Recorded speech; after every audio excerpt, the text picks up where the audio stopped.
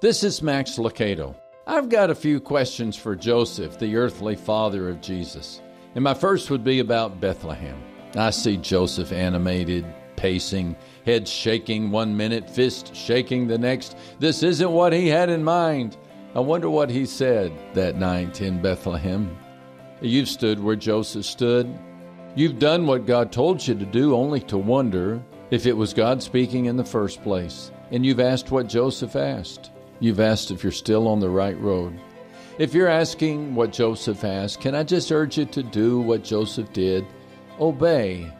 Just like Joseph, your task is to see that Jesus is brought into part of your world. And just like Joseph, you have a choice to obey or disobey. Because Joseph obeyed, God used him to change the world. Can he do the same with you?